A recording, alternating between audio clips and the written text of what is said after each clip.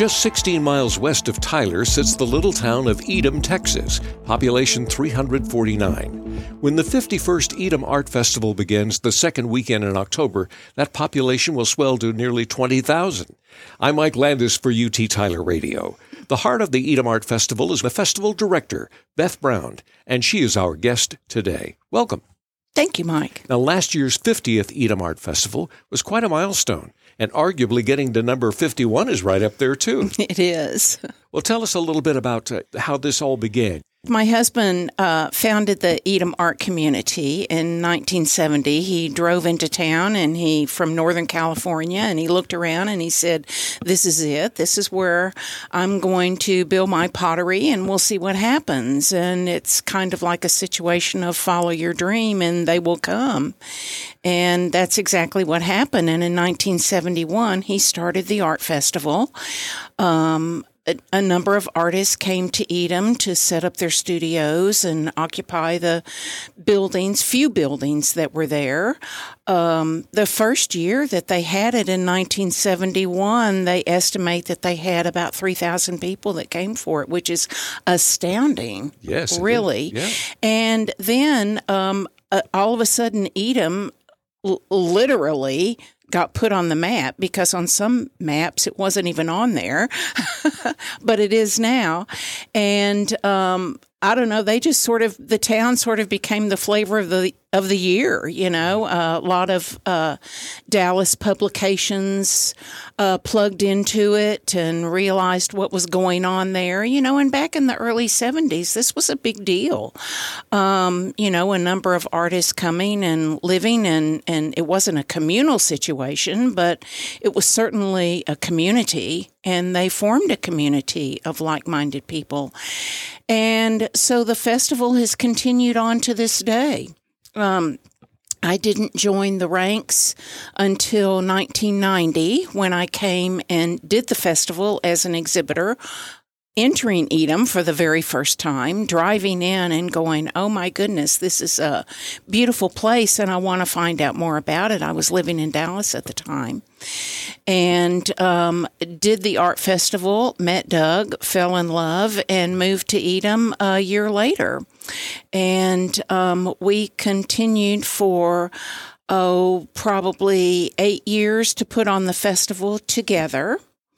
And then we had some problems with the festival and logistically, and we felt like we weren't having fun anymore. So we stopped for a year, and then the Tyler Museum of Art approached us and asked us if we would move the festival to Tyler on the grounds of the museum, which was a beautiful partnership.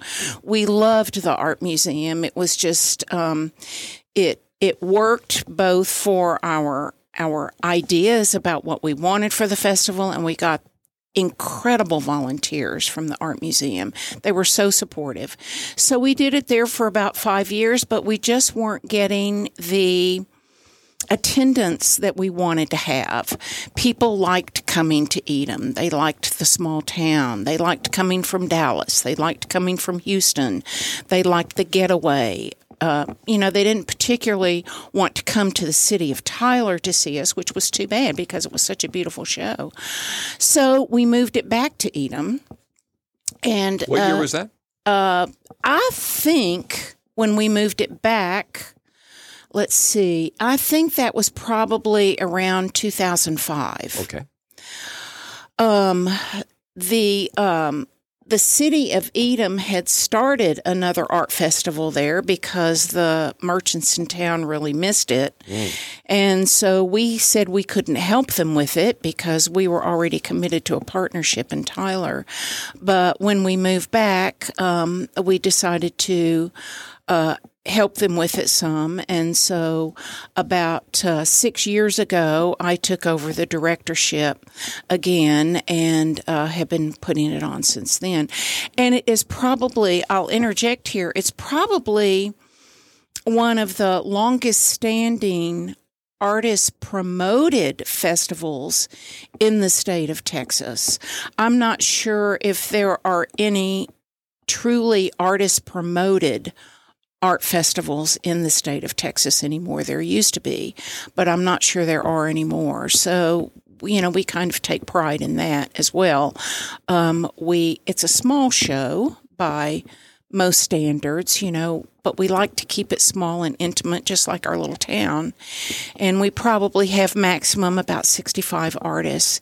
And we have added food trucks and a singer-songwriter stage and a kids' creation area, a little wine garden area where we have a couple of local wineries. So it's expanded a little bit since it started. So your husband was a potter and started. He was. What is your particular field? I'm a potter, You're a as potter well. as well. Okay. Yes. When I met Doug, I was not. I was exhibiting, and I made women's handbags and accessories, and that's what I was exhibiting when I met him in 1990. And as with most people who get involved in pottery, I went in to play a little bit and soon found myself going, I'm having a lot more fun over here than I am with my business, so I think I'm just going to close my business and join forces with Doug in the pottery. So we were partners for almost 30 years in the pottery business, collaborating and making work. Since we have been there for 50 years, and we used to go out of town and do a few art festivals and exhibitions around the country. And we had a very good following and still do, actually. We're sort of the anchor. I think Potter's Brown is sort of the anchor for the Edom craft community. Any final thoughts you'd like to share? We have beautiful art in all price ranges. We have painting, baskets, jewelry, pottery, mixed media, lots of mixed media. We have fiber arts in all ranges. We have something for everyone. We have leather. We have handbags. We have wearables, all kinds of things that we offer for the public to buy. And what a great time to support the arts and to do your holiday shopping. Bring your Christmas lists, buy directly from the artists, talk with the artists. They love to talk to you. They love to talk about their work, and make your holiday gift giving special by coming to the festival and giving thoughtfully this year. Our guest has been the executive director of the Edom Art Festival, Beth Brown.